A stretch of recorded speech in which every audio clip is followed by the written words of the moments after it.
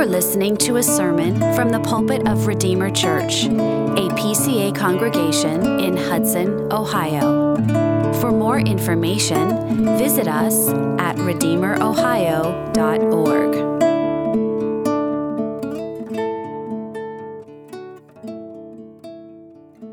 Well, if you would turn with me tonight in your Bibles to the book of 1 Chronicles. You might be surprised thinking that that's no place to find heaven, but I disagree. 1 Chronicles 16, and we're going to be reading verses 28 to 34. You'll find this on page 347 of the Pew Bible. 347 of the Pew Bible. 1 Chronicles 16, verses 28 to 34.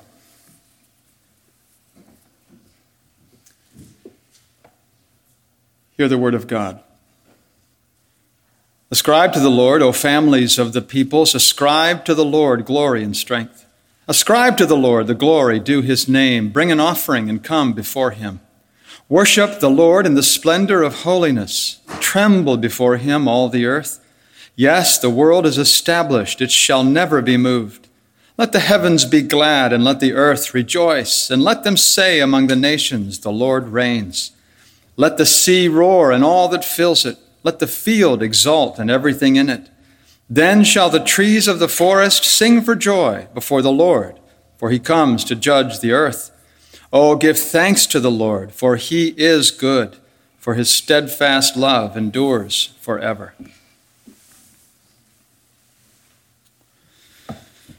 Well, the last time we were looking at this particular series of heaven and hell, you may remember that we considered the nature of heaven. Paul says that he was caught up to the third heaven where he heard things that a man may not repeat. We found that heaven is a location prepared by God with spatial dimension. In fact, it's where the incarnate Son now resides in his glorified human body. We also discovered that heaven is to be characterized by eternal rest for the saints. No stress, no fatigue, no weariness or exhaustion, perfect tranquility. We learned that it's a place of absolute and unmixed and everlasting blessedness. Just as the pains of hell are indescribable, so the joys of heaven are beyond words. Moreover, it is both glorious, which is transforming, and it's eternal, without end. And that's the heaven of heaven, eternity. We'll be with Christ forever and ever. And so tonight it's for us to joyfully consider together the next phase, and that is the basis for heaven. The text this evening has to do with rejoicing over the presence of God. David successfully settled the ark in Jerusalem, and he gave instructions for corporate worship. And to commemorate this event, he wrote a thanksgiving psalm to be used in the public service of worship. And the overarching theme of that psalm is deep gratitude for the goodness of God.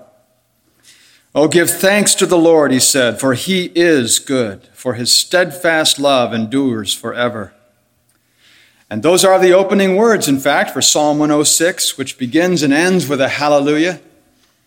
Throughout Israel's history, God expressed his unchanging goodness. And that divine goodness is both rich and infinite and eternal and unchangeable. God is thoroughly and absolutely good. And no wonder he takes pleasure in himself. And that's not self-conceit either. It would be if it was us, but it's not with God. It's rejoicing in true goodness, which is the noble way to rejoice. And it is the unsearchable goodness of God that is the basis for heaven. This is most certainly implied when he assesses his own work of creation in Genesis 1:31. He said, and I quote, God saw everything that he had made, and behold, it was very good. So as he reviewed the work of his hands, he declared its utter perfection. Everything created was well made and without flaw and wholly impeccable. It was suitably designed and properly proportioned and perfectly adapted for the creatures that he would make. And the entire creation and its arrangement is an expression of God's goodness. And that includes things visible and things invisible, things seen and things unseen. In fact, verse 1 of the Bible says, in the beginning, God created the heavens and the earth. So heaven as well as earth is the fruit and expression of God's goodness. That's the basis of heaven. God's infinite goodness is its sure foundation. And what's interesting is that theologians have understood the goodness of God to be at least threefold: his essential goodness, his moral goodness, and his benevolent or generous goodness. Essential goodness is the perfection of his divine being. There's no lack or defect or flaw in God's holy nature or essence. He is essentially good. Nothing added could ever possibly make him any better. He is in himself the supreme and the ultimate and the eternal good, which is what older theologians used to call the summum bonum. Jesus says in Mark 10:18, no one is good except God alone. That's his essential goodness. His moral goodness is the moral and ethical perfection of his being. His infinite holiness, the angels never cease to cry out, holy, holy, holy is the Lord God Almighty. His infinite holiness and his righteousness are his moral perfection. He is the standard and rule of everything that is good and right among his creatures. The psalmist says in Psalm 25, good and upright is the Lord, therefore he instructs sinners in the way, so that everything he requires of us as moral agents is true and noble and right and good. His moral law is the perfection, the perfect expression of his moral goodness. So we have his essential goodness, we have his moral goodness, and we have his generous goodness. It's the inherent desire that he has to convey his goodness to others. Scripture highlights the pleasure that God takes in conveying good. Micah 7:18, God does not retain his anger forever because he delights in steadfast love. Judgment is his strange work.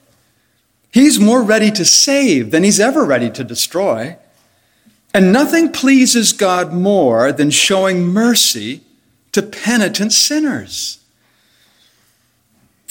In Jeremiah 32, it says, I will make with them an everlasting covenant. I will rejoice in doing them good. He is inherently disposed to diffuse his goodness. That's his very nature. And so in Psalm 119, David, reflecting upon this, says of the Lord, you are good and do good. He is essentially, he is morally, he is benevolently or generously good. He is, he does, and he gives good. And we're going to consider each of these aspects of goodness in relation to heaven. First, God's essential goodness is why heaven is the only place in the entire created order that remains very good. The scriptures make it clear that man's fall had cosmic ramifications. The creation was subjected to futility, according to Romans 8. Every square inch of the created order had been affected by sin, except heaven.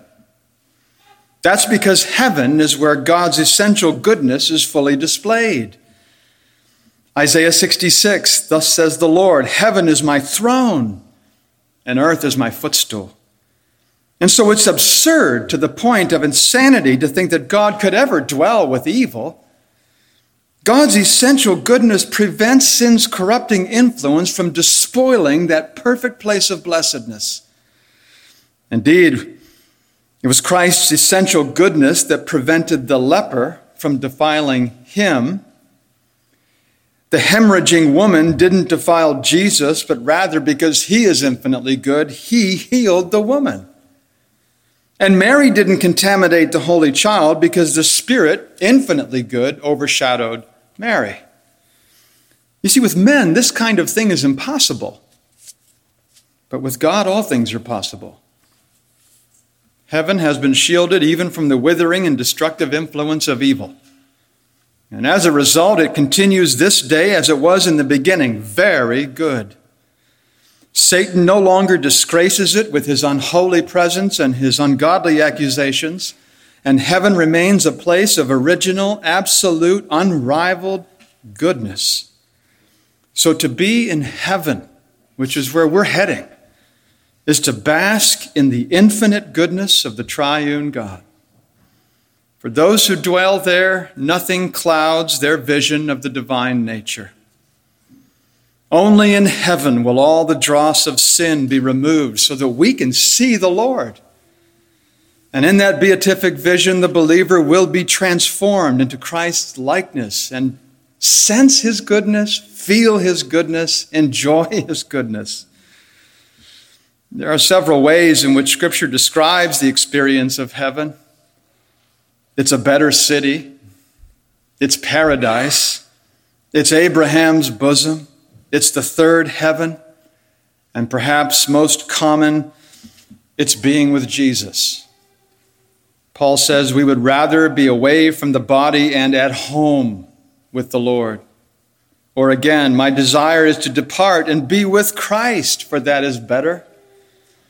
John says that God's glory gives it light, and its lamp is the Lamb. And our Lord himself says that heaven is where he is and where we will be also. You know, when Adam was exiled from Eden, the cherubim were assigned to guard the sanctuary.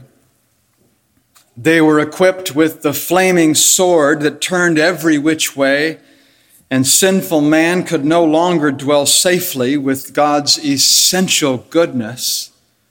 We'd be consumed. Re-entry is now possible only through Jesus Christ, the mediator. He endured the death necessary to reopen the gates of heaven. And whoever sincerely trusts in this Christ for salvation is assured of a place in heaven. We're told in Hebrews 10, we have confidence to enter the holy places by the blood of Jesus, by the new and living way that he opened for us through the curtain, that is, through his flesh. That's the essential goodness of God in relationship to heaven. But then secondly, God's moral goodness is why heaven is in perfect conformity to his will. On earth, no longer do we find moral rectitude. Rather, immorality prevails out there and in here. It's hard. You know it, and I do too. None is righteous. No, not one. No one understands. No one seeks for God. That's Paul's assessment. And in these and following verses, Paul gives a withering rebuke to mankind. The cursed world in which we live has become an unholy realm of evil. And in these lower regions, devils roam and the depraved riot. It's an evil and adulterous generation, according to Matthew 12, and a faithless and twisted generation, according to Matthew 17. And at Pentecost, Peter identified it as a crooked generation in Acts 2. The days are evil, Ephesians 5. We live in the present evil age, Galatians 1. The whole world lies in the power of the evil one, 1 John 5. But God's kingdom is advancing, and the churches are called to be lights of righteousness. And at these outposts in this fallen world, we gladly confess and we willingly bow, but there is still evil. Yet in heaven, God's moral goodness is fully and clearly and perfectly displayed. It's where the angelic beings praise and obey the Lord without deviation. It's where the glorified saints are made perfect and rejoice to do his will. It's the ultimate paradigm for everything that goes by the name of righteousness. This is why heaven is the standard by which you and I are to frame our prayers. Isn't that correct? Thy will be done on earth as it is in heaven. It's a prayer that we obey as humbly and willingly as the angels do in heaven. As is God's being, so are God's deeds. All of his works are utterly and morally good. And the work corresponds to the workman, and heaven remains today very good. All who dwell in his glorious presence are good and reflect his goodness. That's his moral goodness. But then third, God's benevolent or generous goodness is why heaven is blessed and full of joy. As God delights in his own goodness, so he delights in conveying it to you and me. It brings him pleasure. I don't know why, but it does. It brings him pleasure to communicate his undiluted happiness to his saints. Even here in this life, on this globe, he's pleased to bless his people. Psalm 84, he assures us, no good thing does he withhold from those who walk uprightly. It is true, Scripture indicates that God takes some degree of pleasure in punishing sin, according to Deuteronomy 28. As the Lord took delight in doing you good and multiplying you, so the Lord will take delight in bringing ruin upon you and destroying you. But you see, the descriptions of meting out punishment and conveying good are very different. God pours out his wrath reluctantly after much long suffering. He is slow to anger. Lamentations 3, the Lord does not willingly afflict or grieve the children of men. Or Ezekiel 18, I have no pleasure in the death of anyone.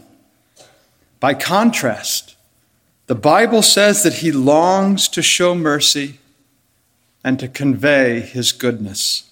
Micah 7:18, he delights in steadfast love. And those who believe in Jesus by his grace and the power of his Spirit benefit from all the goodness that God has to offer. We go to heaven where he enables us to enjoy him fully and perfectly. Even in this life, you know as well as I do that we receive wonderful foretastes of his goodness. Psalm 73, the psalmist there begins that struggle that he had by saying, truly, God is good to Israel, to those who are pure in heart. In fact, every work of God is an expression of his goodness to his people. The whole universe exists for his glory and the good of his bride, the church. And this is especially true of redemption, which is the ultimate expression of his goodness. It is the promise that he will keep because Jesus has paid the ransom. Oh, how abundant is your goodness, said the psalmist, which you have stored up for those who fear you, and worked for those who take refuge in you in the sight of the children of mankind. So in reflecting upon this, his essential goodness, his moral goodness, his generous goodness in relationship to heaven, let's realize that the reason heaven is so wonderful is because God is so good. Is it any wonder that his goodness was the focus of the devil's assault? Genesis 3:1, did God actually say, you shall not eat of any tree of the garden? Is he so stingy and ungood? Do you mean to tell me that he forbade you from eating the fruits of these trees? Who does he think he is prohibiting you from pleasant trees like this? And thereby Satan tried to weaken man's trust in the Lord's goodness. And he succeeded. But with Christ at our side and with heaven in view, we can affirm his infinite goodness. As we sing in Psalm 100, give thanks to him, bless his name, for the Lord is good. His steadfast love endures forever. And whatever you and I need for this pilgrimage, God is willing and able to provide. Whatever it is. He assures us that at the end of our journey, we will enter the place of his undiluted goodness. So let's rejoice in the wholesome goodness of heaven because it fulfills the overarching promise. I will be their God, and they shall be my people. He made this promise to Israel when he brought them out of Egypt. He reaffirmed this pledge to his people on the brink of the promised land. He repeated the blessing when he was predicting their return from the exile. And the risen Jesus offers this to the New Testament church as the reward for her faith. Nowhere is this blessed promise more fully realized than in heaven. Behold, the dwelling place of God is with man. He will dwell with them, and they will be his people, and God himself will be with them as their God. Do you see what he's saying? The Lord Jesus has brought us into an eternal, loving relationship with God the Father. We're reconciled to God. Our enjoyment of God will be glorious and eternal. And that's the glory of Christ's church, and it's the joy of Christ's people. Is it not a glorious wonder that the infinite God would dwell with human beings?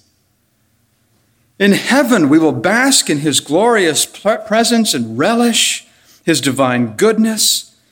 On earth, so many things distract and interrupt our fellowship with him, but there, in heaven, we will enjoy the unremitting pleasure of his goodness. In Christ and by Christ, we will be filled with all the fullness of God. As Matthew Henry puts it, God himself will be our God. His immediate presence with us, his love fully manifested to us, and his glory put upon us.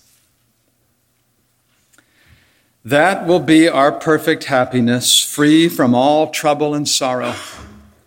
His Spirit will somehow, supernaturally and graciously satiate our beings with the rich, inconceivable joys that will never end. John Flavel marvels at the incredible change that takes place at a person's death. And this is what he says: "It is your passage out of the swift river of time into the boundless, bottomless ocean of eternity." We now live day to day, sunrise to sunset, week after week, but in eternity there will be no time. It will be the everlasting now. And for endless ages, a person's destiny will be set, never to be changed. So it's a very serious thing to die. Our future will be fixed forevermore. Again, to quote Flavel, "The souls of men are, as it were, asleep now in their bodies. At death they awake and find themselves in the world of realities." Will you be welcomed into heaven, or will you be cast into hell? Let's set our minds on things above rather than on things upon earth. We considered the basis of heaven where believers will spend eternity. And let me just say then how precious is the time given to accept the terms of salvation. I'm not just speaking to adults here, I'm speaking to children. Children, how precious is the time given to you to accept the terms of salvation. Again, if I could quote John Flavel one more time, perhaps my favorite theologian, this is what he says: "Oh, what a huge weight has God hanged upon a small wire. God has set us here in a state of trial. According as we improve these few hours, so will it fare with us to all eternity. Should we not fix our thoughts and set our affections upon heaven above? There may be sufferings. Granted. You may have to deny yourself. True. You may have to do so to prepare yourself for heaven. So what? The disproportion between time and eternity is infinitely vast. Would we not sacrifice anything if it stood in the way of eternal life in heaven?" Moses made the wise choice. He let go of the Egyptian privileges. It says he chose rather to be mistreated with the people of God than to enjoy the fleeting pleasures of sin. He considered the reproach of Christ greater wealth than the treasures of Egypt, because he was looking to the reward. He was looking to heaven. And Moses was no fool. It was all for eternal life. The penitent thief on the cross spent a life in wickedness for which he was executed, rightly so. But when he expressed faith in Christ on that cross, Jesus made him a solemn promise. He said to him, "Truly, I say to you, today you will be with me in paradise." Today, he said, you'll be with me in the place of pure blessedness. You'll have the fullest and the most intimate communion with me. And this man had been profane and wretched, and he deserved condemnation, but God gave him a believing heart, and at the last gasp, he was converted. He trusted in Jesus even amid all the shame and the reproach of the cross. In like manner, doesn't it behoove us to seek heavenly things? To set our affection upon heaven? That begins by acquainting ourselves with them and meditating on them.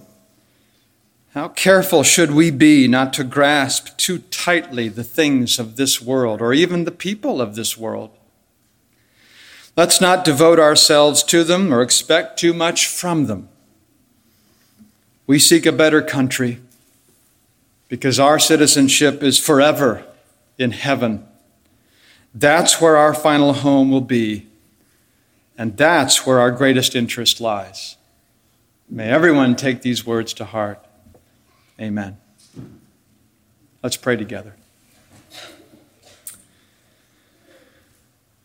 Heavenly Father, you are infinitely good. You are essentially, morally, and generously good, as we have seen. And this is what makes heaven heaven.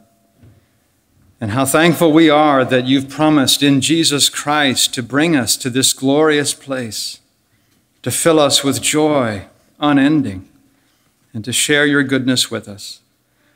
We ask help to sing your praises in a manner that is worthy of such an infinitely good God. And we pray this in Jesus' name. Amen. Thank you for listening. For more information or to connect with us, visit us at redeemerohio.org.